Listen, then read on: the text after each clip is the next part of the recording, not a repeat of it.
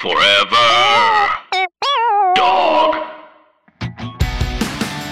Just between us.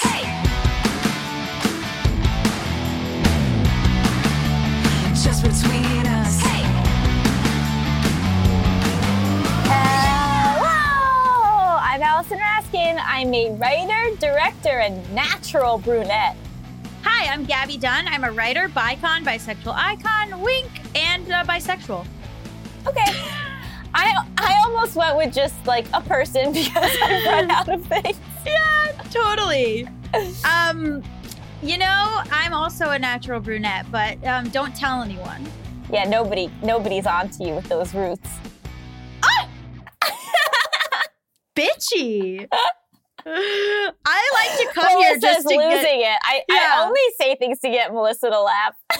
I like to come here just to be read to filth, I guess. Oh my God. Okay. No, I can't see any roots. I was just goofing. Yes, you can. Don't lie to me. Okay. Speaking of, Melissa's dying right now. Wow. Apparently Melissa's love language is be mean to Gabby. I think Melissa, it's not the target. It's just she respects a good burn. Mm-hmm. Like any good burn is great. Yeah. Roast. Melissa is our producer, by the way, if it's your first time here. So do we want to go into this magnificent email that you received? Yes. So as we all know, I read the emails and sometimes, oh man, they just make my day. This one's not a question, just some statements. It says, Dear Allison, since Gabby doesn't read these. Question. Oh, I guess there is a question. Would you date Pete Davidson? Longer question. I'm a huge fan and love JBU, the channel and podcast and everything. I'm a little drunk and high, but I just had a dream in which you were getting married happily to Pete Davidson. I got obsessed with the idea and have checked that he is only 5 years younger than you. I also figure that you have mutual friends. Gabby knows Joel Kim Booster, who knows Patty Harrison, who knows Aidy Bryant, who knows Pete. So I guess if you ever marry Pete, I'll know I am an oracle. I love you. You're an inspiration. And I often think, what would Allison do? I'm sorry if this email was stupid or hurtful. I meant no harm. Please find attached Priyanka and Nick's wedding photo. I've pasted Pete and your head on top of theirs so that you get the full impact of what I saw. Anyway, off the top of my head, Pete and you have the following similarities. Oh my God. New Yorkers. 2, mental health. 3, broken engagements. 4, comedy. 5, weed. 6, Allison's Hypotheticals universe, and Pete is in the DCEU. I guess a second part of my overall question is why am I obsessing over celebrities' lives and shipping IRL? That's not good for me. Anyway, I love you and Gabby and Pete and Sugar, Beans, Mal, Drew, Ruth, Ken, Jocelyn, Karen, Cheyenne, and Mark. Bye-bye, Michelle. Oh my God. Oh my God. Well, I love that she included Mal and Drew. Wow. Okay. Wow. Lot to unpack here. I wholeheartedly agree. I think this is brilliant. I'm not famous enough for Pete Davidson. He only goes for really famous ladies and or models. I have to say that maybe the only silver lining of being abandoned by my fiance is that now potentially I can marry Nathan Fielder. Okay. So Nathan Fielder, if you're out there and you're listening to this, you are Allison's soulmate. Yeah, but like I have a question. Like, is it healthy to like date somebody that you think is a genius? No. I don't think so, right? No. I mean, I'm very against any famous man. Reaching out to any famous man, I think, is a huge mistake. I think any famous man who pops into your DMs and tries to tell you you're special, that's a red flag. I've literally never had that happen. Don't waste a year on that person. It's probably not a good idea. You were so young, though. I was young. And that's part of the listen here, young women of the internet. Oh boy. If some famous older man pops into your DMs trying to get with you, you can fuck him, but do not start dating that person, quote unquote, because let me tell you, It's not good. They're full of shit. They're all full of shit. Yeah, I'm not. I just think it's a problem when you start off idealizing somebody in a relationship. Not the healthiest. Yeah, absolutely. But that said, Nathan Fielder, if you're interested, I'm very much willing to change for you. Oh my God. Anyway, this is Just Between Us, a variety show with heartfelt advice Ridiculous games. and brutal honesty. What famous woman would I date? Who do you think I'd be good with? You know, I think you prefer being the more well-known one in your relationship. Interesting. I love Kiki Palmer. And I wish that she would date me. She's queer. Did you know that? No. And she posted something about like having trouble with her skin and having acne, and I found it very relatable and vulnerable. So Kiki Palmer, if you're out there. And we know she's out there. I feel like you're really genuine. And I love that about you. Okay. Well, we have got a great episode for you guys this week. We're going to be asking Dr. Devin Price some tough questions about their work called Laziness Doesn't Exist, which is a book of theirs that I read that is out soon, and it's very good. And later we'll be discussing found family. When does a friend become family? Beautiful. But first, hit it! International question! International question! International question! Anonymous, Ireland. Anonymous says, TLDR. I don't want to self-diagnose as OCD and use that to explain to family and friends why situations that to them are no big deal are distressing to me. How can I explain why it's distressing when my reasoning, germs, contamination, dirtiness sound bonkers to everyone else? Hi, Allison and Gabby and Sugar and Beans. I'm from Ireland, and this is really an international question. When Allison talks about her OCD and fear of contamination, I feel seen. I have things that make me anxious and that get worse when I'm anxious, but I don't think I could get a diagnosis for OCD because I don't think these things impact my life enough.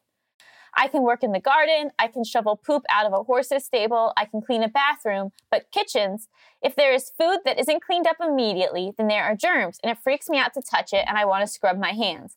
Cleaning a kitchen is hard for me, unless it is my own mess, and I clean it ASAP before the germs multiply. If I touch anything in the kitchen, even if it is spotless, I want to wash my hands afterwards. My sister and I wash our white bed sheets together. Every so often, my sister will decide she needs to wash her chef whites with the bed sheets. Of course, that can't happen. They stink of the kitchen where she works. They are dirty. I don't want my sheets to be contaminated by them. But my sister acts like I am making a mountain out of a molehill by not wanting to wash my sheets with her. I would rather hand wash them in the bath. I like my bedclothes and sheets to be untainted. I will not, nor allow my boyfriend to, wear everyday clothes in the bed, and I don't wear pajamas outside of my bedroom if I can help it. My whole family acts like I am being completely irrational by not wanting to wash my sheets with her chef whites, and it's like they're offended that I won't. Of course, this is just one example of this sort of thing. I have these issues with friends and family every so often. I can't really explain my reasoning. Do you have any advice for how I can explain why these situations are distressing to me when my reasoning sounds crazy to other people? Also, Just Between Us has taught me so much over the years, so thank you. Happy holidays to you and the team and your families. Aww. That's so nice. Oh my God. Okay, so you have a lot to say about this. Yeah, you could see me gearing up. Uh-huh. Okay, so first to clarify something about OCD and contamination OCD in particular. Just because you can do certain things does not mean that you then don't have OCD. So there's going to, like, again, I am in no way diagnosing you. That would be completely unethical and ridiculous. I'm not a licensed therapist. This is an email, obviously. But I'm just saying, in general, like, there's a lot of things that I'm able to do as well. Like, I'm able to pick up my Sugar's poop. When Sugar's poop gets stuck in Sugar's butt, I can pull the poop out of her butt. When I know that I'm going to be dirty, I'm able to do a lot more. I fluctuate in what I can and cannot do depending on my anxiety level and my mental health state. So it's really not about like, oh, well, if I could do this, then I don't have this. It's really more about, are there things that cause you such intense discomfort that you have, so you have the obsession about it and you have the compulsion about it. So the obsession again, not diagnosing, but just saying, so the obsession is, oh my God, I do not want the kitchen to be filled with germs. I cannot have the kitchen filled with germs. And then the compulsion is that means I must clean it immediately. Typical OCD, you have the obsessions and the compulsions. And it took me a long time to realize that my compulsions are just simply my cleaning behaviors. This is one of those things, right? Where it's like, does the diagnosis matter? Because your feelings are valid either way. Mm-hmm. And the issue here is that I'm guessing that your family and potentially friends are just maybe not that fluent in mental health issues.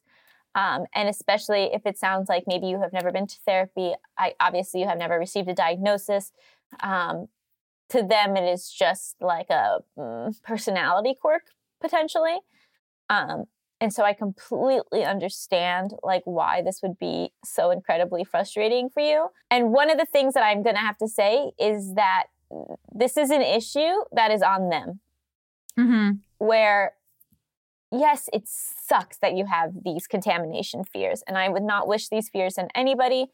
I'm sure that it is really annoying that like you don't want to wear your pajamas outside of your bedroom, because wouldn't it be nice if you could just go watch a movie on a Saturday morning in your pajamas and then come back and, like things like this really do limit your life, and they do interfere with your daily functioning. And I can see why you're like, well, I don't have it because it's not interfering with my daily functioning that much. But it is. It is in that like you're washing your sheets in the bathtub instead of using the washer, So first step is, this is their problem. This is their inability to just accept that this is something that you struggle with. That's on them. And the fact that you have these thoughts are actually incredibly common. Many people have OCD, many people have diagnosable OCD, and many people have OCD tendencies. So this is like, you're not strange or weird at all that you have these things. It's really now, okay, how do we deal with this relationship with you and your family moving forward? I think it would be worth doing some psychoeducation on your end about OCD and contamination OCD in particular. I don't think that you need a formal diagnosis from a therapist in order to say, you know what, guys, I know that these things that I have like been causing kind of conflict in our family, and that like it is, an issue. And I personally, honestly, I feel a little attacked by you guys about it. So I sort of looked into it. And honestly, it really feels to me like it's in this category of like potentially some OCD tendencies. And, I would love it if you could read a little bit about this too. I would love it if like you would actually look into this so that you can see that this isn't just a personality quirk of mine, and that a lot of people struggle with this stuff.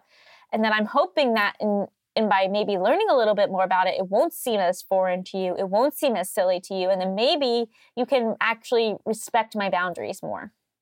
That's the thing with family, is that like they're so used to speaking to you a certain way that it's hard to change the boundary or the way that they view you. And it sucks because you would think, especially with people that love you, that if you just say, hey, I'm suffering, that would be enough for them to be like, okay, But who's to say that they've used that term? Right. Do you know what I mean? Like, I think that there is something about really being specific with the language that you're using to describe what you're going through. Because I think if you just say, oh, that's gross, or, that's disgusting, I don't, but I think if you use words like that is distressing to me. Yeah. I don't know why, but doing that really makes me feel distressed. It makes me feel unsafe. It rattles me. It causes me anxiety. It is unnerving to me. And again, I recognize that is not how you would react to that situation, but I'm telling you my truth. And my truth is that simple behavior is causing me extreme distress. Yeah. Yeah. I mean, I understand. I think like it's hard not to feel a little defensive if you're on the receiving end of it. Like I live with my partner and our friend Drew, and the way that I was doing things is maybe a little bit messier than in some capacities than either of them would prefer. It did hurt my feelings, and I have to like work through sometimes like the annoyance, or like the things I want to do are like more convenient or more immediate. And then like if I don't do it right quote unquote right, I do feel like a little offended. Like it did take me some time of, sometimes I'll be like, oh, excuse me, like I've just existed for 32 years doing it wrong, I guess, or whatever. And like, so I understand like, or feeling like the other person thinks that you're gross. So I don't know how you. But that's what it is. It's acknowledging that I understand that for you, this is not a big deal. I would acknowledge that even objectively, it is not a big deal. But for whatever reason, the way that I am wired, this is distressing to me. It's never going to be perfect. I mean, my parents have been dealing with my OCD since I was 4 years old. And in a lot of ways, they're great. Like most ways, they're great, but like my dad will still like come put the mail on like my bench in my bedroom, and I have to be like, don't do that. Yeah. But then at the same time, my mom will be like, okay, where can I put these clothes? And I'll be like, wherever. And she's like, okay, well, I don't want to put them, so like sometimes they're even thinking more than I'm thinking about something to be cognizant of it, which is like so nice. But then like the other day we like washed Sugar's like collar and jacket and whatever. But then I'd seen that my mom I'd never done this before, but because she washed it, she took like the phone number part, like the metal piece of the collar off of the collar. And then she was going to put it back on. And I was like, oh, well, did you wipe that down first? Because to me, it's like, well, we cleaned the collar, but that's a part of the collar that we also have to clean. And for whatever reason, because she was like in a rush or she was already in an anxious mood, she sort of like snapped at me about it. And then she like did it, but like, and so it's a give and take, right? So like, so she snapped at me, but I was like, I get it. I get that was annoying what I just asked, and that like she was already in a bad mood and I probably should have just been the one to clean it.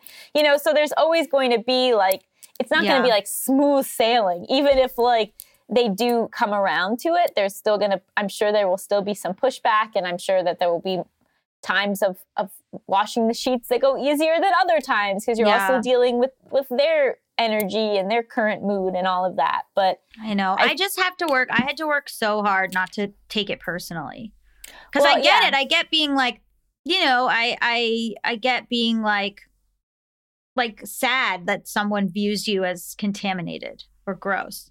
It feels sad to me. That's so interesting because I never really think about that. It's hurt my feelings a little, like, because I thought like there's been times where I've been like, Allison thinks I'm disgusting. It made me sad because it's hard when someone's like, don't touch me. And you're like, because then you start to wonder like, what's wrong with me? Am I gross? Am I less than? Am I subpar? And then it's like you think like, am I doing things wrong? Like, am I but are they judging? See you know what it through is? The lens that I had a mental illness and that it wasn't about you. Eventually, but it also like I think you have to frame it as like I'm not doing it wrong, and I'm not doing it. It's just different. I'm not doing it in a way that is like I'm gross or wrong or it's you know what it is. It's feeling judged. It's feeling like the OCD person thinks that they're better and cleaner than you, and then you're being judged. So I don't know. I mean, that's just I'm giving you like the it's sister's perspective. That's probably where they're coming from. So it's probably it's a defensiveness, right? Of being called out on something, and then instead of just recognizing, oh, this isn't about me, let me accommodate this person. Yeah, it's feeling attacked. Maybe just being like, I'm not judging you. This is just the way I would do things. They're just different. There's no moral value to nobody's doing it better. You know what I mean? This is just what I have to do to feel comfortable. Yeah. It has nothing to do with you. I love you. I don't think you're gross, Yeah. Maybe put in some reassurance with it. And I think like it should go both ways. I don't want to just be like, I'm talking to you as your family, because I'm sure you hear from your family enough. But I'm just saying like, I think they should extend the same courtesy to you too. Being what do you mean? Being open, saying there's no moral judgment, being like, doesn't make you prissy or uptight. You know what I mean? Like just like taking the actions away from like the emotions. Yeah. And I think, maybe like it would be helpful to say, I understand why when I say these things, you guys don't like it, but I'm really not saying it to attack you or to demean you or to suggest that your way is worse. I'm just saying from my point of view and for whatever way that my brain is wired, these things are triggering for me. And I would really appreciate it if you would let me do it in the ways that I find comfortable. Yeah. It's hard too, because I've been working on this with Mal, where like, they'll be like, can you put the dishes away? And I'll be like, yeah. And I put them away. And then Mal will go back and redo it. But see, in my opinion, then Mal should just do the dishes. I know. Like with the laundry. And obviously my relationship blew up in flames. But like, you know, I'm very strict about like the cleanliness of my laundry. So I just did all the laundry for both of us because But how do you not have resentment, you know? I didn't have any resentment. I was like, I do the laundry. Who cares? I was doing my own laundry before. I didn't learn how to do it right the first 20 times. So now I'm going to learn how to do it correctly. Or my partner will do it more and more and more. And once they do it more and more and more, they'll learn on their own and they'll do it better. You have to let them do it wrong first. And you can't micromanage, and you can't just like, you know. But if there's something like, but that's just the thing, right? So if you are like, I have to wash my sheets without this, then it's not asking your sister to then wash your sheets the way you want. You know, like sometimes you have to do a little bit more because you got to take care of yourself. So I don't know. I think the psychoeducation, both for yourself and for your family, coming from it as this is causing me distress versus you're disgusting. And then also explaining that you understand that it feels like you're attacking them, but it's really not about that. It's really just about your personal preference, the way you are wired, and that you hope that they can be more understanding. But I would not get hung up on having the diagnosis or not having the diagnosis. What matters is like your day-to-day life and happiness. And so you got to do what's right for you. And as an OCD sufferer, I often feel like, well, I don't even have OCD bad enough to say that I have OCD. So, you know what I mean? Like, which is kind of part of OCD, isn't it? But, you know, so who knows? Don't worry about taking up that space or feeling like you don't need to be, you know, like just do what you need to do and explain it in whatever way you need to explain it so that things are less distressing for you. But also, you know, this might be something worth working on. This might be a reason to go to therapy, to work through this. Obviously, the goal with OCD is not to just completely accommodate your life so that you never have any distress. It's to learn how to deal with the distress. It's to learn how to get rid of the ones that are really interfering with your life. It's exposure therapy. It's work, you know, so it's a balance. You could maybe even say, while I'm working through this, could you be a little more accommodating to me? But I'm also going to go to therapy so that potentially I could not feel this way anymore. Do you know what I mean? So it's a little give and take there. That was good, Allison. Oh, thank you so much. I also really appreciate your perspective because, yeah, I mean, I don't think enough about how it might be upsetting to other people to hear that. Thank you. And I'm sorry that I've made you feel that way. No, it's okay. It is mental illness. I know, but I think I just have a chip on my shoulder about being like I don't know. Maybe someone when I was in like, you know, elementary school, someone said that I was gross, and I just like now that's like a thing for me. I don't think I've done this recently, but obviously we have not even seen each other in real life in almost a year. I think, you know, I did not handle my business that well in the past, and I apologize. Thank you. Yeah. I'm sorry that I contaminated everything all the time. So if you want to submit your international question and cause us to really hash it out, you can submit it to justbetweenuspod@gmail.com. That's justbetweenuspod@gmail.com. Stick around after the break. We'll be talking all about social psychology with Dr. Devin Price. Just between us. Welcome back to Just Between Us. It's time for the juiciest, most scandalous, controversial segment known to all of podcasting. Tough Questions! Our guest this week is Dr. Devin Price, a social psychologist, writer, activist, and professor at Loyola University of Chicago School of Continuing and Professional Studies. Price's work has appeared in numerous publications such as the Journal of Experimental Psychology, Slate, Psychology Today, The Rumpus, NPR, and Huffington Post, and has been featured on the front page of Medium numerous times. But mostly we want to talk about your book, Laziness Does Not Exist, which is just a perfect title.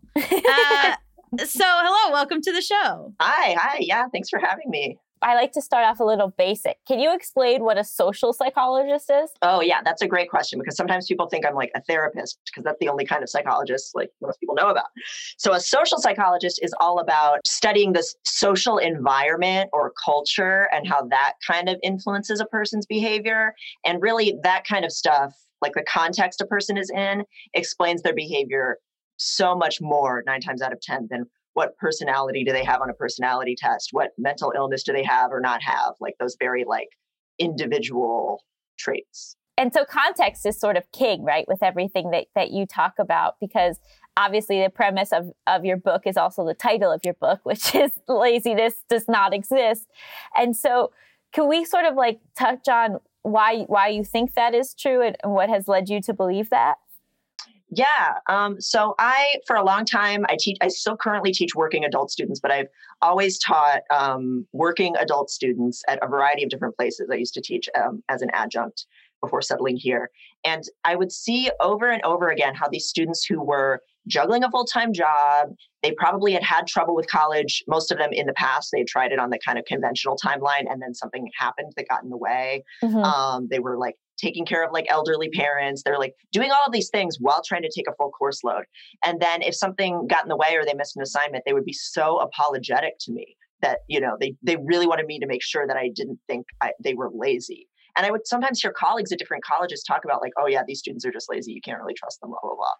And it just really made me start thinking about how the people who work the hardest or are overcoming the most in terms of just barriers and like structural problems are somehow also the people that get described as lazy the most often. So that kind of gave me the idea that started out as an essay and then became this book, which is that there is no such thing as a person choosing to fail or disappoint. If a person's actions don't make sense to you, it's because you're missing a part of the context around them.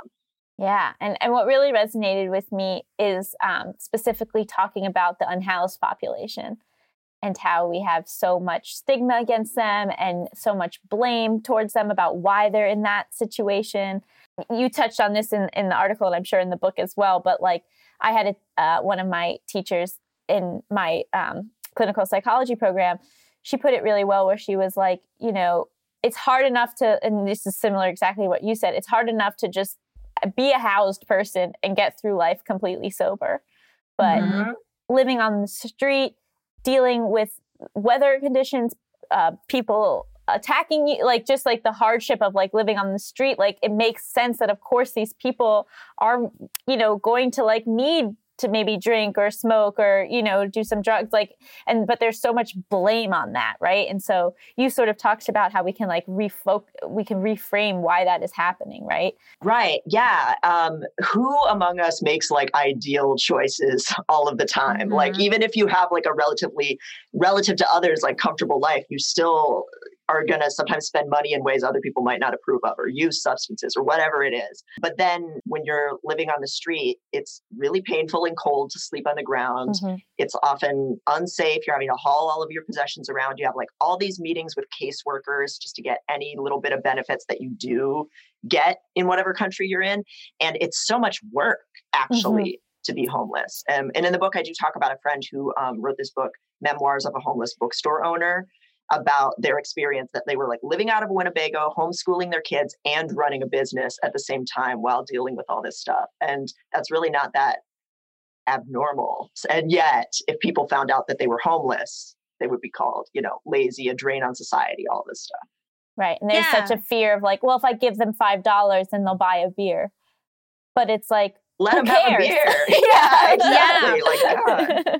I think that idea of how much work it is to get social services and like how much, you know, why don't you just go to a shelter? We're at a shelter. They might not let you keep your stuff. You're watched. You have to answer all these questions. Like, I don't think housed people have any idea. And so I really liked, I read through your book on NetGalley because I'm so special. One thing that I think is probably very relevant right now, and you do touch on COVID in your book, is like the capitalist idea of like the side hustle, or like if you're not working or if you're not doing something, like you're somehow like deficient or like even morally deficient.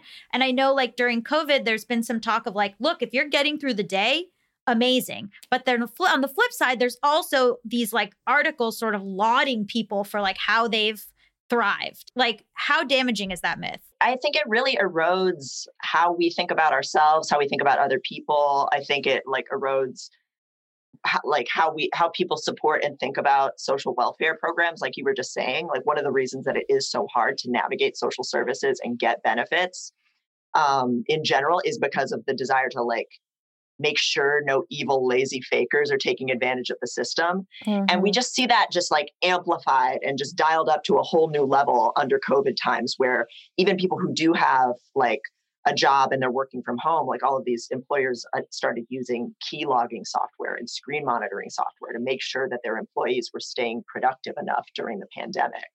Like there was a huge jump in the popularity of those programs in March and April. Even though when we look at actual productivity data, people's productivity did end up going up throughout the pandemic because of this pressure, and also because like you don't have a commute and you just have more time, and some people do. Like me, have a workaholism problem where that's how you try to distract yourself from these things. Right. So yeah, it's a really pervasive problem. I think it is related to why it's controversial here in the US to give people more money to stay home, even though we know, like, who cares if that would make people lazy to pay them to stay home? Like, even if that were a thing, which we know it's not, why can't we just treat people with more compassion and prioritize that over moralizing everything? Well, it's the idea that like you have to be a productive member of society, and like that we judge that. I mean, it's been so interesting for me because I've more and more, like on Instagram, there's this account called the Nap Ministry. I mean, just for our listeners who are like having probably like what I would have had, which was like a very jarred reaction to this idea. Like, can you talk about like, you're still a person, like, you know, like I mean, I guess I'm asking you the premise of the book, but you know what I mean? Like, why is this okay? Why is it okay to kind of do nothing? Do nothing? Yeah.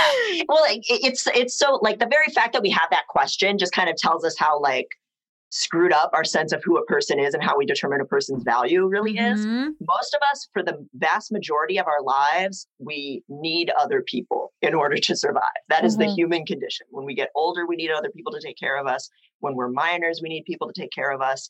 And even those of us who do work and are productive on kind of a level that society might approve of, we are getting so much support from partners who help clean up after us and take care of us and put the emotional fallout of when we're stressed, family and friends who are kind of there and supporting us, people who we are learning ideas from. Like, I wouldn't have been able to write the book that I'm writing without, you know, students and friends who were struggling. So we have it so deeply ingrained in us that we are supposed to be these really strong, driven individuals. And even the people who are supposedly doing that, it's a myth. We're not really doing that. We're so reliant on other people. So if we could just get comfortable with how much we are benefiting from other people and how much we're part of like a tapestry of humanity, I think then we could also be a little bit less paranoid and workaholic ourselves and kind of relax into that and realize, oh my God, I have worth even if I'm not producing anything. And then also that frees us up to have gratitude, to be compassionate and giving with other people. Like, there's so much more good I could be putting into the world if I work, you know, pretty much the minimum that I can get away with at work, and then spend the time that I have freed up, you know, being loving to other people or whatever it is, you know. Nurturing your relationships. But how can you monetize being loving? That's what we need to know. Yeah, and that's like the only way to like justify doing something. You know? Right. Yeah. And I find myself, even when I'm like, I've gotten pretty good at not feeling like I have to be working all the time. But then I'm like, well, it's good that I'm not working because not working is good for my mental health. So then it is still good for me. You know what I mean? I still have to like figure out a way to justify it. Yeah. Yeah. And I have a little bit at the end of the book about like looking in your brain to make sure that you're not just doing self-care as another thing to put on your schedule because it will make you more productive in the long run. Because I think that's usually how we wind up talking about it, that's why you have to do it, because you'll be a better worker in the long run. And it's like, no, if that's your reasoning, then you're still defining your worth by how much you can do. And someday you're not going to be able to do as much as you're doing now. That's just like the natural course of human life. And that's actually not, it sounds so scary to us, but it's actually not. Like, our bodies slow down because it preserves energy and it extends our lifespan, you know, like, and when our energy runs down, it forces us to really think about what our priorities are. Like, that's actually a beautiful thing if we stop being so terrified of it, which, to be honest, I'm still absolutely terrified of it. But No, of course. I mean, there's two ways of looking at it. Like you talk about in the book, you know, the little anecdote of Lin-Manuel Miranda coming up with the idea for Hamilton while on vacation. And so, but it's also this catch-22 where you have to actually be resting before maybe a brilliant idea will come to you. But if you go into the rest thinking a brilliant idea will come to you, like, forget it. It's so stressful. Yeah. And I think sometimes, like, the big realization is, oh, I'm resting, I'm tired, I'm like accessing what my actual values are. I need to quit this job that I'm doing, or find a way that I can escape it, because it's not as easy as just quitting it for most of us. Or I need to really cut some people out of my life that demand a ton of my time. Like, sometimes that aha moment is, you know, writing Hamilton, and sometimes it's going, you know what, I need to quit doing some things that I'm doing that the only reason I'm doing them is because society says I should be doing them, basically. Can we talk a little bit about procrastination and how there's like a lot of moral judgment about procrastination, but why you think it actually exists? Yeah. So procrastination, there's a couple of ways we can divide up why someone procrastinates, or why somebody does something that we call procrastination. The first one is just putting off doing something because you don't care about it, which, if you really think about that, that's just irrational calculus. Like, that's not laziness. That's not a moral failing. Right. I might disagree with the other person about them saying, I don't care about, you know, updating my, you know, car title. It doesn't matter to me. I might say, oh, that actually does kind of matter. But like, from where they're sitting, it's rational. It's not them being lazy. I might try to persuade them, but, you know, whatever. They're living lined up with their values. Another big cause of procrastination, when somebody puts off doing a task that they do want to do and they really care about doing well, is perfectionism, or just having a really, really harsh inner critic, where you can think about what the end goal is, but, you know, whatever little sentence you put on the page is not the final paper, and it doesn't live up to what you have in your mind. So you just are paralyzed with kind of self-doubt.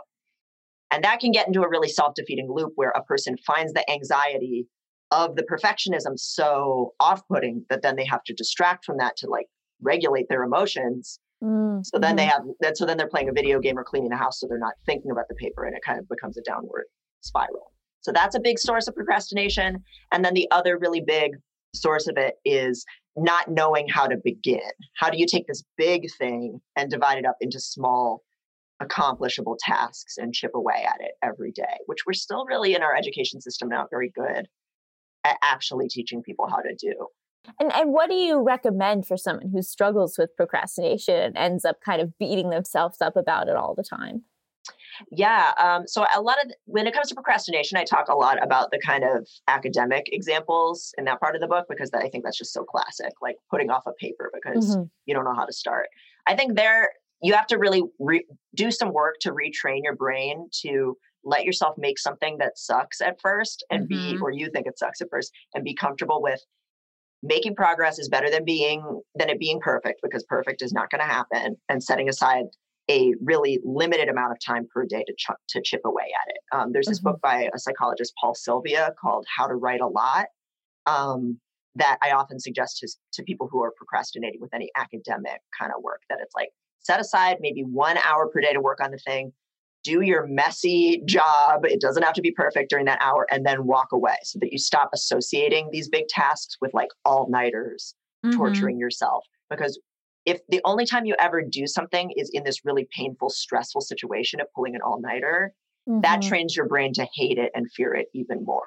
Kind of along the same lines, there's a part in the book that I really liked that was about like how to take in information in like a better way, how to read stuff, like how to, instead of just cramming, like how to actually like retain information. So you're, I guess, like not working yourself to the bone about it. Can you talk about like some of the ways people can do that? Yeah. So we consume way more information than any other humans in recent history. We consume in like a week an amount of information that most people in even like the 80s would not have gotten in months. And a lot of it is useless information or redundant information. people sharing the same things over and over again on social media. So to really like break out of that and actually be able to make sense of the stuff that you're reading and to be able to just critically analyze it or even like remember it, you really have to cut back and slow down, which is really hard. So I have some exercises in the book for just active reading. So some of it is stuff that you might have even learned as a kid when they're kind of teaching you how to read, but we really forget to do this stuff of, take note of something that you don't understand. And even if you have to physically write down kind of questions to kind of make sure that you're actively engaging with the reading, pausing after a paragraph or two to really digest and say, okay, does this science article line up with things that I've heard before, or is it confusing? In light of other things that I've heard about, let's say the COVID vaccine, for example, and kind of predicting, okay, what's the reading going to do next? And then following along and seeing, okay, am I getting answers for my questions? Are there things I still don't know? And not just immediately having that knee-jerk reaction of, I'm going to leave a comment or I'm going to share or I'm going to have some kind of ruling on whether I agree with something or not. Giving some space for, I don't know, I'm going to think about this. And I'm also going to walk away from being just barraged with information all the time. Yeah, I mean, you talk a bit about like emotional work too. Like, I love the part about fighting online because I had to stop doing that. And like the stuff about, so like, can you talk about that and also the sort of like activism aspect and fighting online, like the burnout there, and like how people feel like if they're not doing that, or if you are not doing all the activism all the time, you're somehow like a deficient person. Guilt. Yeah. It's such guilt. It's guilt, and it's like a sense of urgency that it makes sense because the world at times is literally on fire. So nobody is a bad person for getting that message, but we have it so ingrained in us that if you're not doing a lot of work that other people can see, you're not doing enough. And so I really push back against that in the book and kind of remind people that you as an individual actually cannot save the world. And you actually do sometimes have to even find space for grief and kind of mourning some of the things that are, trauma to the environment, trauma that has happened to people who have been oppressed in this country. And that doesn't mean giving up, but that just means kind of accepting, okay, I am small and this is really big and scary. So what are the small things that I can do to help people in my community that I can really feel that sense of reward and that I'm making a difference? Because if we're just constantly scrambling to do every call to action and sharing every infographic on Instagram or whatever, we're again like really emotionally flooding ourselves and we're going to burn out. And that's not a sustainable way to do anything. And it often leads us to doing things that are not even actually helping, right? So like the blackout squares on Instagram that were really popular during the summer and that a lot of Black Lives Matter activists were really critical of like, this is just you looking for something to do. It's not you actually, and it's actually kind of clogging up people's feed with nothingness instead of sharing information. So just kind of resisting that sense to just always urgently fix something and kind of giving yourself permission to slow things down. And I think when it comes to fighting online, it's important to engage with people you disagree with when you have the space and capacity for it, or if you're the person who's more privileged in the interaction, right? So like as a white person, I think it's important for me to engage with other white people about, our stuff. But it doesn't help if I'm just like sanctimoniously arguing with people in a comment section. It's way better for me to determine, okay, who's one person that I can have one private conversation with this week about stuff we're both trying to figure out and that we're both kind of growing on. And when I remember to do that and kind of slow down in that way, it's so much more rewarding. I actually make a difference. I learn something and get better in the ways I'm trying to make the world better. And that stuff's just way more human and more sustainable in the long run too. Yeah, I mean, if you feel hopeless about stuff, try to find like a local council or like a local group. Or I think that you're right. Like, it really just hit me just now when you were talking about slowing down. I think that progress in our minds needs to happen so fast online and like by attacking certain people. And I think like what actually works is like, I'm sorry to say, but it's going to take a while. It's long term. It's political. Like that's like such a good way to frame it. And I hope that helps our audience a little, because it really just like snapped my brain for a second.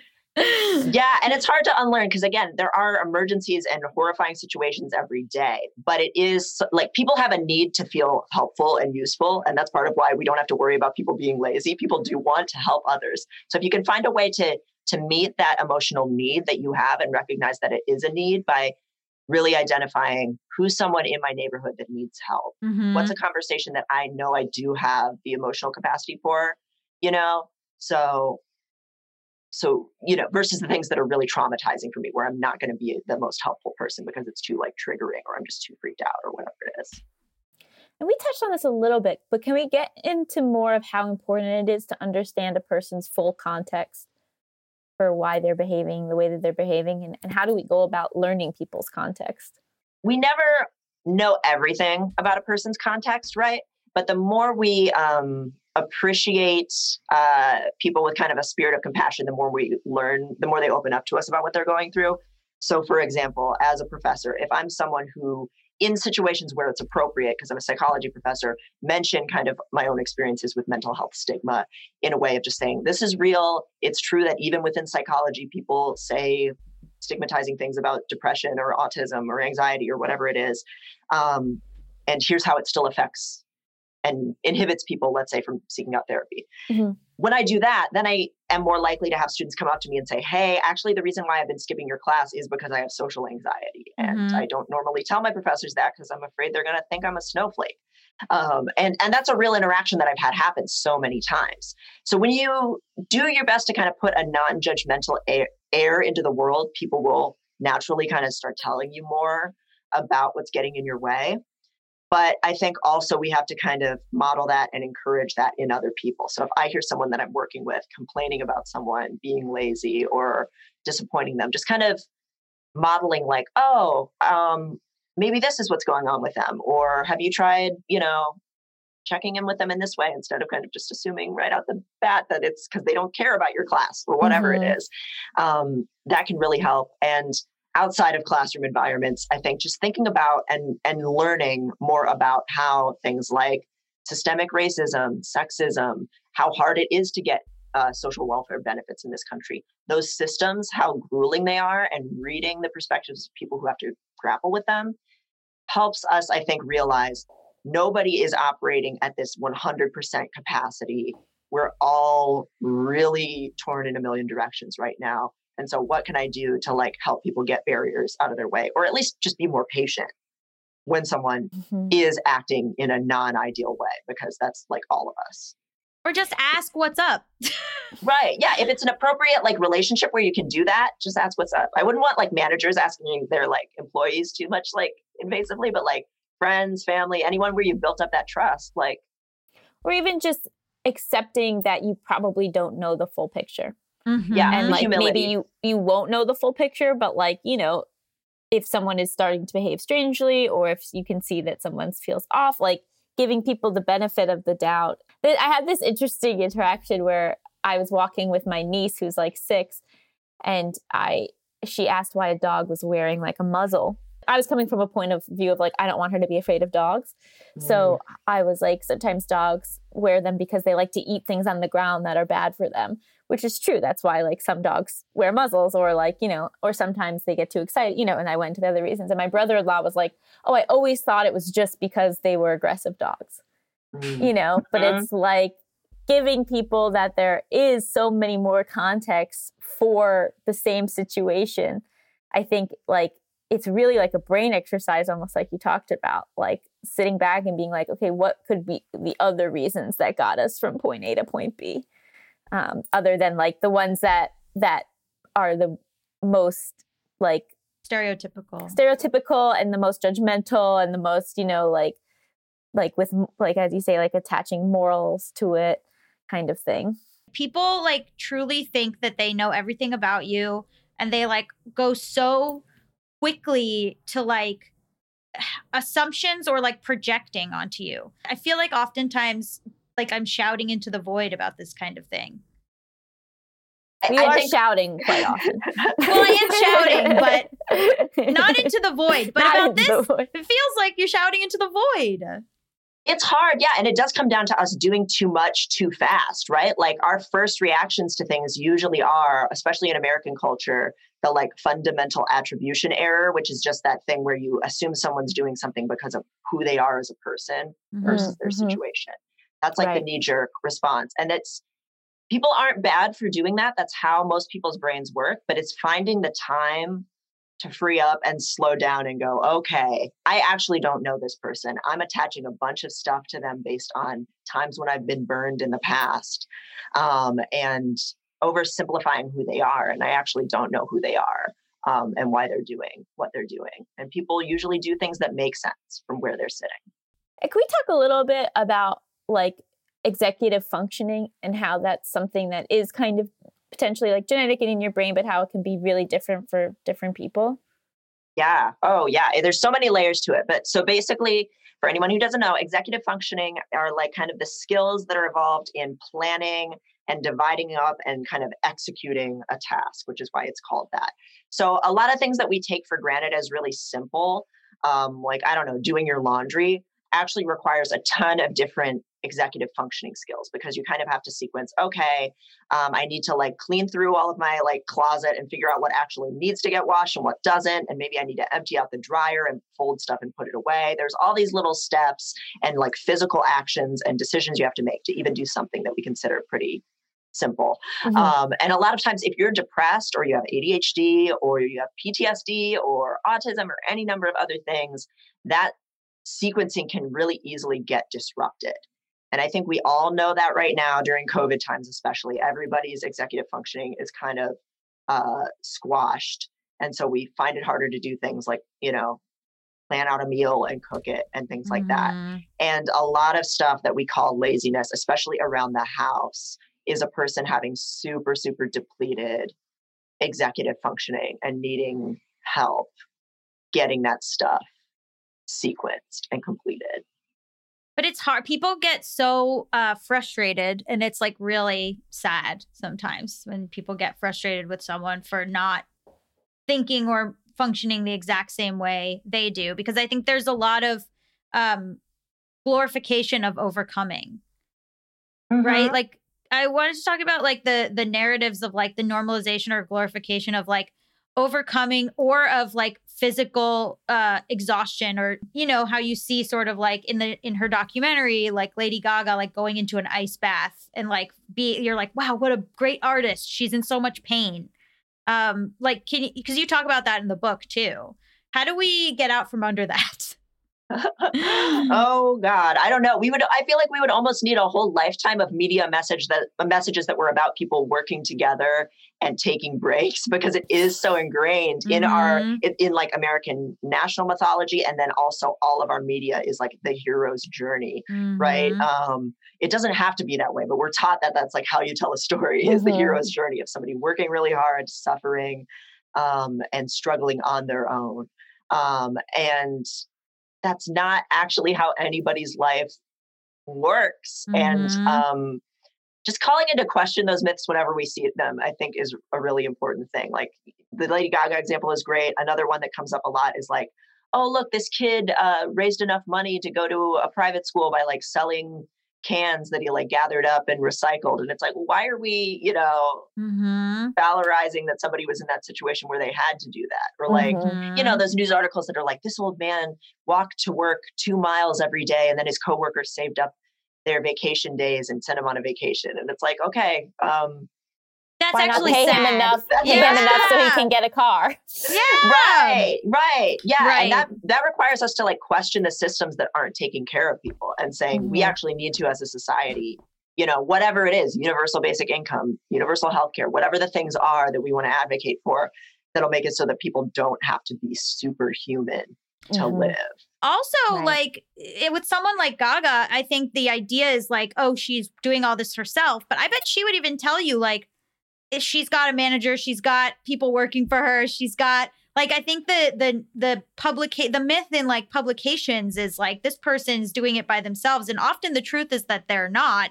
Even like I was reading some book about writing, and the guy was like, you might think that you can't write a book because you have a child, but like Tolstoy had 12 children and he wrote books or whatever. And my roommate was like, what about Tolstoy's wife?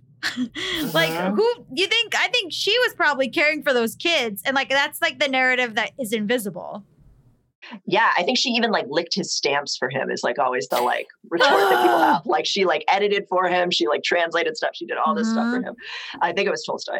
Yeah, there's so much support. I have a friend once who talked about how, so star athletes, star performers, they have a whole team of physical therapists, trainers, people taking care of their bodies and minds. And really, and this person was a social worker, and they were saying every social worker should have that. Like they're going through something that's equally as like athletically demanding, and they need a whole support team to do that too. So yeah, we valorize the people who suffer. And honestly, it is horrible that people suffer even when they're making that much money. Like we shouldn't celebrate, people's bodies breaking down for their work, even when they're rich either. But there's so many people doing that who don't have that kind of support, and they really deserve it too.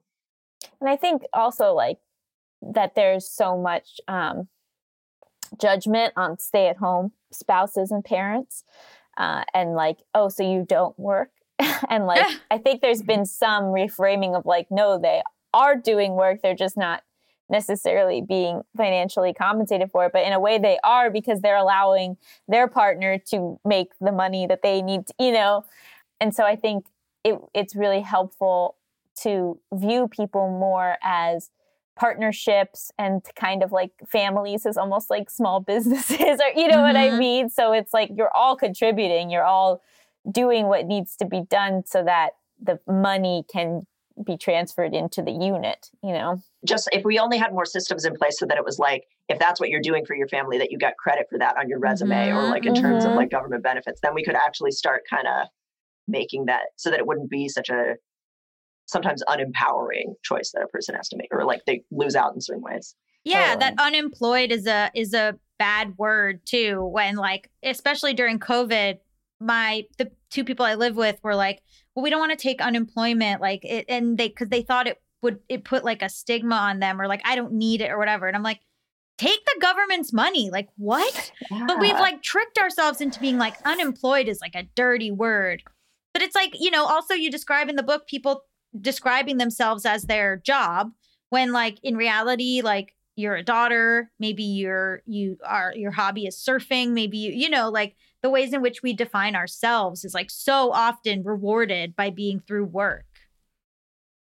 Yeah, it's like the only thing we really have as like as a grounding touchstone, and that can be so existentially lonely, especially if you're in a job that isn't rewarding, or a job that's like it's never going to love you back. Like you could always lose it or get burned by it. So finding ways to think more about like, what do I actually care about in life? What actually makes me feel alive, and how can I give myself more space for that, which is really hard. I want to ask one more question, because it was something that also jarred me. When you talk about learning to disappoint people, and like there's like a part that's like disappoint someone on just not on purpose, but you know what I mean? Just to like feel it. Can you explain that? Because I think like our listeners would be like, what? Yeah, this is something that I kind of, I talk about kind of reading between the lines, and something that my own therapist said to me once, because we were, talking about how even though I write about this stuff, I'm still really afraid to like say no to people and look lazy. And I talk in the book about how hating laziness really gets in the way of us being able to actually consent to things. Like if we assume that saying yes and doing something is morally superior to saying no, that is always going to give us a distorted relationship to consent in all kinds of realms of life, because it gives us the default that you have to have a good reason to say no. You have to prove you deserve to say no, instead of no being equally as valid as yes. So for me, I write about this stuff because I have these problems, and I have this stuff really ingrained. So I decided like, okay, I'm going to just set out with a goal every week of like, who am I going to disappoint this week? Because I need to start getting comfortable with it. So, if I have, because I'm on all these like academic committees or whatever, if somebody emails me and says like, can I count on you to do XYZ thing that I never said I was going to do, then I kind of just a light bulb goes off in my mind of like, I found the person I'm supposed to disappoint this week. You know? Here's someone who's trying to kind of subtly manipulate me. And, they're not a bad person. It's just kind of how they got that ingrained in them or whatever. But just looking for what are unfair expectations that are being put on me and what is a way I can practice disappointing someone is really kind of, it feels like picking a scab. It's like kind of satisfying to get used to. For people who feel like they do struggle with laziness, right? Because a lot of people like self-identify as lazy or like they have a lot of issues with procrastination. You kind of talk about needing to remove the barriers to action. And like, how do we go about doing that? How do we kind of overcome what is getting in our own way? Sure. So I think for a lot of people, the first step is first kind of figuring out who put you in a position where you believe that you're lazy. Because when I talk about this book with people never say like, oh, what about my lazy husband? Or what about my lazy coworker? They always say, sure. All that stuff might be true, but I'm lazy. I know deep down I'm really lazy. And it so often comes down to parents who told them that, teachers who told them that, bosses and mentors who really let them down. Like, look at who really failed you and how the world kind of failed you and see if maybe you're the one that's not actually a failure. Maybe you were failed. And then if there is something that's really important for you that you really wish you had time to do that you're not getting done, I think that pretty much always means you have to find something else to let drop. My kind of baseline assumption in this book is everybody is currently doing too much. All your time is already accounted for. You might be beating yourself up for how you're spending your time, but you are doing things with every minute of your day, including like sitting and staring off to the wall. Maybe you needed to just like stare at the wall for a while or something like that, If you really value something, what can you leave behind to make it possible for you to do that thing? And it varies a lot from person to person who has the ability to make those kind of hard decisions of what they're going to walk away from, It's way easier for me as someone who, I can set my own schedule somewhat. I don't have kids, like I have more flexibility than other people. So I don't want to detract from that. But I think ultimately people need to accept that they're doing too much and look for people they can disappoint, things they can let go of so that then they can live the way they actually want to live. Well, that's what you were talking about where you're like, you assume that you have to drive 45 minutes to see your friend. But what if you just say one time, hey, can you come to me? Or like, you always do something for someone and you're like, this week I'm not going to. It hurts. It feels bad, but there's your time. Yeah. Just not taking that stuff for granted and getting comfortable with like, okay, I might saying no or trying to change out of this cycle is going to make me feel really guilty at first, but I'm actually not doing anything wrong. So that's like, let's do the thing, get used to that feeling and realize that, hey, the people that love me are going to be okay with me actually advocating for myself. Like they want that actually. So. I feel really weird asking you this and you can absolutely say no, but would you like to play a game show? No, I think I'm down. You're down? Yeah. Okay. So Hypotheticals is a game show where you and Gabby are my contestants. I give you a series of hypothetical situations. You can ask any clarifying questions you have, and then you tell me what you would do in those situations. Our first game is America's favorite game show. Would you stay with this cheater? Okay. Every year, your spouse of 8 years insists on going on a cruise during the winter holidays. During one cruise, you catch them making out with a waiter, and when you confront them about it, they are confused because everyone knows regular rules do not apply in international waters. Would you stay with this cheater? I mean, I don't think the maritime law excuses it at all. I think, it's almost like that logic makes it worse than if it was just like, oh, I screwed up. Like if someone was just like, because I've been in the relationship I'm in for like 10 plus years. So like, I feel like I'm at a place now where I'm like, yeah, stuff's going to happen. Like people make mistakes. We're on a journey, but like that weird maritime law rationalization would be a big, like, no for me. I think. Because then they're just trying to gaslight you. No, they truly believe this. They truly thought that regular rules do not apply on the open sea. How did they get? But that's like laws of like crime. That's not laws of cheating. They were under the assumption that it was. So then are you allowed to make out with a waiter? Yeah. All right, I won't leave. I'll stay. I mean, if they were someone who it was just like, wow, you're just like very earnest and you have some like kind of weird ideas of how the world works, which that can be very, very lovable. And I would date someone like that. Then, you know, maybe it would be an opportunity. Maybe it'd be like, okay, Rumspringa cruise. Everyone loves a winter cruise Rumspringa. Yeah. That's what they think it is. That's why they insist you go every year. Jesus Christ. So, verdict, stay with this cheater and maybe go on more cruises. Is there someone hot on the cruise? At the end of the day, if there's someone I want to make out with on the cruise, then I'll be like, okay. Yeah, exactly. I'll accept that answer. That's a good answer. Okay, our next game. Are you a terrible parent? Your child, 16, wants to get married to their partner, 18, and says that if you do not sign off on the marriage, they will get emancipated and never speak to you again. So you let your 16-year-old get married, only for them to immediately get divorced. Are you a terrible parent? Is it hard to get emancipated? I feel like it is. Yeah, but they were going to try. But what are the odds that they succeed? 70%. Those are good odds.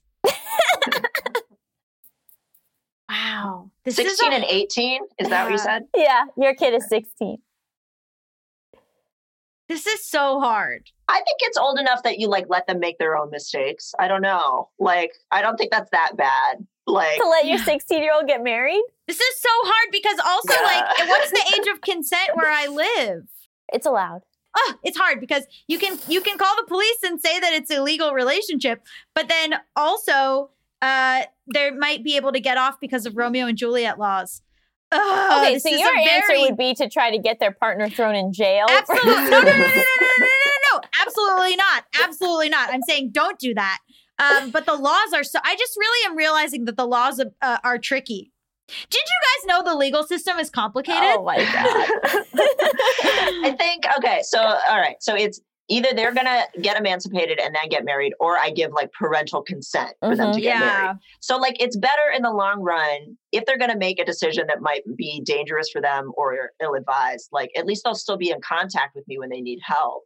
That's true. Versus And isolated. that's the right answer. This one had a clear, correct answer. Oh, wow. Devin figured it out. Wow, I was trying to, I was going through the law books. I was sitting in the library doing some Pelican briefing, but nope, you just went good parent-child relationship with it. Sometimes the simple answer is the right answer. Laziness does not exist. Okay, our final game. Are they an alien or just rude? Okay.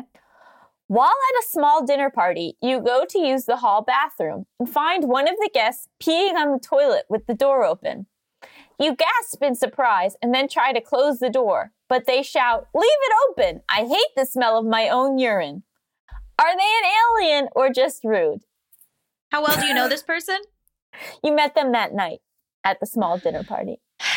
Devin? I'd be delighted. Because I love those little moments where you just meet, you know, just little characters in life. And when I'm home alone, I pee with the door open because it just feels so free. I don't know why. So I feel like even though it is rude, I guess they're an alien and they're rude. And I think they're cool. Can I say that? But they're a cool, rude alien. Yeah, they're interesting to me. Well, you are a social psychologist. So I think most people don't like the smell of their urine. So I'm going to say that that's not an alien feature. It's a human feature. So I'm going to say that they're just rude. Actually, they're an alien with very stinky urine. They come from the planet asparagus. Yeah. That's disgusting. That's disgusting. I'm sorry. Wow. Okay. Well, I like that. I like that your response was like an immediate cool fascination. Yeah, I don't know. I just like characters, you know? Like, I would not feel hurt or violated by the experience. So then it's like, wow, okay. Life is a tapestry. My friend was working as a wardrobe person for a very famous pop star, and they were talking and they were just like having a conversation. And then the pop star, like in the middle of the conversation, like went into the bathroom, door open, and pooped while they were still talking. Oh. And then didn't acknowledge it. Wow. Oh. I mean, Offline, you're going to have to tell me who that pop star was. I will. I'm sure you like have people's hands all over you all the time when you're like a pop star. So maybe like you just. This was pre-COVID. Yeah, right. Yeah. That's good. This was so fun and illuminating and helpful. Where can people find out more about you and your upcoming book and everything you're up to? So on like all the social medias, Instagram, Twitter, all that stuff, I'm at Dr. Devon Price. That's DEVONPRICE. And then I post a lot of my writing on devonprice.medium.com. Amazing. Thank you so much. This was so great. Yeah, this thank was you. fun. Thanks for having me. Stick around after the break. We'll be talking all about found family.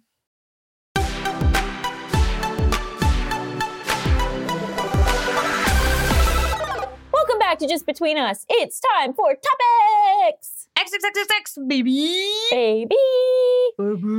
So this week I picked one of your favorite topics, found family.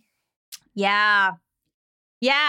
So this is often equated with queer people and called chosen family because a lot of times in the past and also today, queer and trans people are disowned or kicked out by their biological families.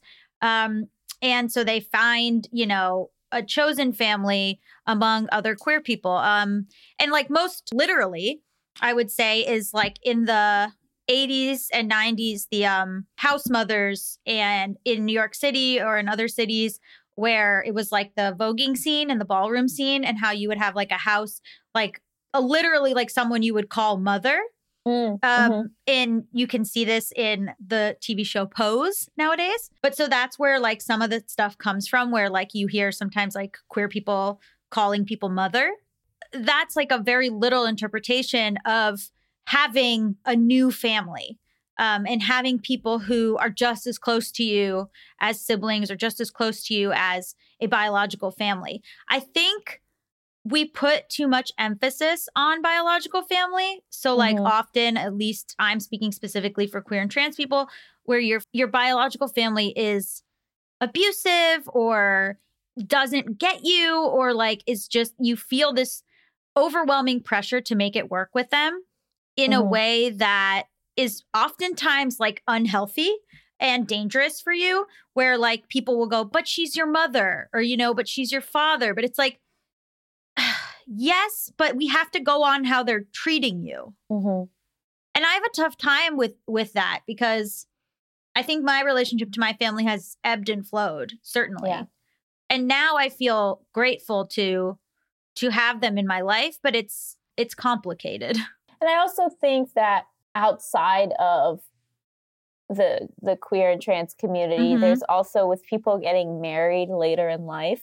We've talked about that, like, especially in people's 20s and people moving away from maybe where their families are, like that friends sort of become like the surrogate found family and provide the sort of like emotional support that you would normally get from a biological family. And I think that that's wonderful. Yeah, it's nice because you can, I think it used to be that you got married and you created your own family and that was how you like had a found family. But I think like with relationship models being so different, oftentimes, I would say even like the house that I live in, which is like me and Mal and Drew, and even Cheyenne, my sister who lives like 5 minutes away and comes over, our little quarantine pod, I think is like oftentimes feels like a family. That's wonderful. It feels like, definitely like me and Mal are the parents. And then like we joke that like Cheyenne and Drew are like our teenage daughters. I think that there's also this sense of like, if you are dealt a bad family, then you will never have family in your life. But like the more that people are familiar with this idea and the more that it's like openly accepted and given the same weight, it's like kind of beautiful because it means that like, yes, it sucks that your biological family isn't what you want, but it doesn't mean that you will never have the family you want. It just means you maybe have to make it for yourself. I think that there's something really beautiful to trusting each other enough to be a family, because oftentimes you are like, well, I can only trust my family because they've been there the longest. They've been there at, you know, There's unconditional love there in a way that you don't expect in friendships. Yeah, because it's like, you know, my sister and I will always be sisters. If you stop being friends with someone, it's like a little bit of a different thing. You can go through phases. Like me and Cheyenne didn't always like each other, but we didn't lose touch because we were sisters and we like figured it out. So I think it's hard for me to have that same sort of trust for people that are just friends, but I'm learning how to, and it's like really beautiful to be vulnerable that way. It's not going to always work out, but like to be vulnerable in a way that like, you know, you can be vulnerable with, because this person, even though they're not biologically related to you, is your family. Yeah. And like being comfortable asking for things that normally you'd only ask a family member. That's huge. I haven't been in LA in like a long time. And so like Rachel is like, you know, the only person there who I feel like comfortable enough to be like, can you just go to my apartment and check my mail and maybe turn my car on and like do the sorts of things that I associate like what I would ask like my parents to do to help me out, you know, but like we've been friends for long enough, and I'm realizing that that's like so amazing that I have a person in my life who I'm not related to by blood who I can ask to like do those things for me that I wouldn't feel comfortable pretty much asking like anyone else to do. It's really vulnerable. It's really vulnerable to ask someone for help. It's incredibly vulnerable. And like the way that I ask Cheyenne for things, where I'll just be like, please just fucking do it. Like you don't talk to other people that way. Or you don't have the same expectations. But as we've talked about in the past a lot, like, you know, it's the give and take, right? And like, I know that like if the roles were reversed, that I would do those things for her. And so I think that's the thing with the found family is sometimes it's hard because you really need the history. You need, like, it's not something that's going to happen overnight. It's over years, you know, like, and then before you know it, you're suddenly like, oh, these people are my family, you know? And you're allowed to be annoyed with family too. Like if they're your friends, if someone's annoyed with you, but you love each other and trust each other and feel like your family, then like they're annoyed with you and they'll get over it, or you'll talk it out or whatever. Like, but I think we put too much emphasis on the blood relation. And I think you should talk it out even when you're blood related. Because I think sometimes people are just like, whatever, like my brother's pissed and like he'll just be pissed. And it's like, why don't you just not take it for granted? Like, why don't you talk to each other and treat each other as though it's not just a given because you're siblings? Yeah. Put in the same work you would put in with a friendship. Yeah. Cheyenne has started now, like coming to me with still be like, this hurt my feelings or whatever. And I'll be like, wow, okay. That's She awesome. told us we're not allowed to call her scary anymore. She said it hurts her feelings when we say that she's scary. And she's like, nobody's going to ever date me if you keep calling me scary. So, and I didn't even know. I had no idea that would hurt her feelings. And so I was like, oh my God, I'm so sorry. But like, you know, with siblings, it's like, you're not always whatever. But like with, you know, Drew and I, it's like as friends, you do like, you would say, hey, you know, you just don't take anyone for granted. And with friendships, like let them know too. Like if you feel like someone you're friends with is family. I was going to say that too. Tell them. Yeah. Tell them like, you love them. Start using those words. Tell them you love them. Tell them that they feel like family to you. Tell them you would do you would do anything within reason for them. You know what I mean? Like, don't assume that they know. Right. Because they might have things that they like need help with and they feel weird asking. Right. But like, I think you should sit them down and say like, hey man, if you ever need anything, like I'm here. Or like, you don't want to feel like a burden, right? Like, so like, no, please. Like if you're crying, like tell me. If you feel sad, tell me. Like if you need me to get your mail, like let me know. And to say like, I view you in a different way that I view other friends. Like the connection that we have is different. You can rely on me in a different way. I rely on you in a different way and really like recognize and celebrate that bond. Yeah. I mean, it's been interesting with COVID, like our pod becoming a family is like very a very interesting thing. And I think like I'm pretty protective of friends sometimes. Like there's other friends that we've kind of like narrowed down who like our little group is. And even for like outside distance hangs. And like those people, like I'm very protective. I remember one time like one of their families was being like rude to them. And I was like, well, it's a good thing I'm your mother now. Like, or not rude. I don't want to understate it. They were being very abusive. And I was like, well, I'm your mom now and tell your mom to go away and I'm your mom. And like, I was joking, but also like you feel protective and you feel like a gender neutral mother. Melissa, want to come on in and share your thoughts?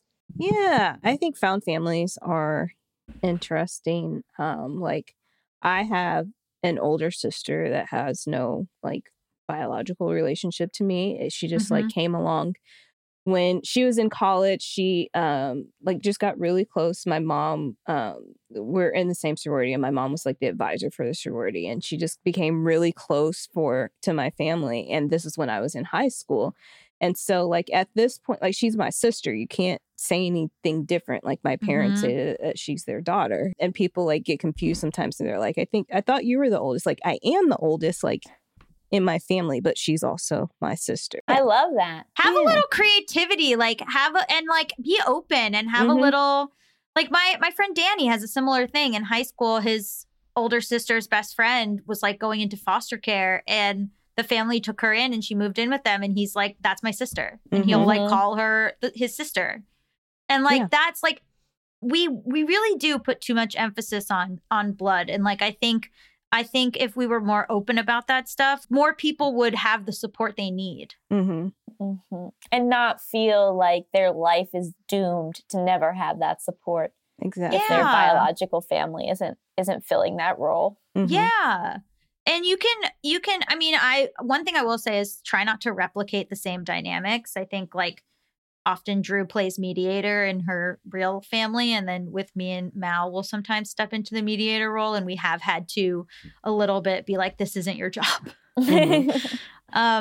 So just in your found family, watch out for replicating poor dynamics from your birth family, please. Yeah. Watch out for yourself. Take care of yourself. You get to recreate your roles, you know? Exactly. Exactly. And the creativity of your mom Melissa being like, this is my daughter now. Perfect. Yeah. Loving, creative. Exactly. The openness of that. Yeah. And I mean, like one time when I was in college and then she was in grad school, and somebody was like, you guys hang out so much. People think you're sisters. You're like, we are sisters. Like, leave us alone. Yeah. And then, like, I had a friend who's like, that's weird because, like, my dad gave her away at her wedding. Like, he was the one that walked her down the aisle, even though her biological father was there. And one of my friends, like, I was just telling her that my dad was walking my sister down the aisle, and one of my friends was like, that's weird. And I was like, why? Why is that weird? Exactly. Exactly. That's really beautiful. Don't feel guilty if you're closer to the people that make you feel good. Yeah. What do we rate this episode? This bad boy. I rate it 12 out of 11 disappointments. That was actually going to be like similar. I was going to say purposeful disappointment. So that was my favorite thing in that book. Yeah, I was like, that's great. Disappoint one person a week, baby. Yeah, I mean, I've done my share this week, so understand. And that's something that I've had to work on in the last few weeks. I would say that I have to start disappointing people because I can't function if I don't. Yeah. So. Yeah. Well, you juggle so many things. I know. Yeah. I don't know how you do it. Getting help soon. Oh, more good. help. I should say more help. But it's interesting to like, I think you, Melissa, have a very good boundaries in the sense of like, you know, it can be frustrating for people, you know, sometimes like to be like, we can't get in touch, but also like, you don't seem stressed in terms of like, I need to be on your schedule. Like, it seems like you feel mostly okay, quote unquote, disappointing people. Is that true? This is newly true. It was not, I would not say like, if you would have asked me that a month ago, then that wouldn't have been the case. Wow. Oh. Look at that Yeah. growth. Yes. Wow. That's so exciting. We love to see it. I love to feel it. Less apologizing, more disappointing. Mhm. Purposeful disappointing. Purposeful. Thank you so much to Devin Price for being our guest. Just Between Us is a Forever Dog production hosted by me, Allison Raskin, And me, Gabby Dunn. produced by Melissa D. Montz. Executive produced by Brett Boehm, Joe Cilio, and Alex Ramsey. Brendan Burns composed our killer theme music. To listen to this podcast ad-free, sign up for Forever Dog Plus at foreverdogpodcast.com/plus. Check out video clips of our podcast on YouTube at youtube.com/foreverdogteam or youtube.com/justbetweenusshow. Make sure to follow us on Twitter, Instagram, and Facebook at Forever Dog Team to keep up with all the latest Forever Dog news. And follow us at JBU Podcast on Instagram and me and Allison on Instagram at Allison Raskin and at Gabby Road. It's very good content. Yes, and shout out to our Discord, the Gabby Dunn Discord and the Allison Raskin Discord, and Allison's Patreon. Goodbye. Forever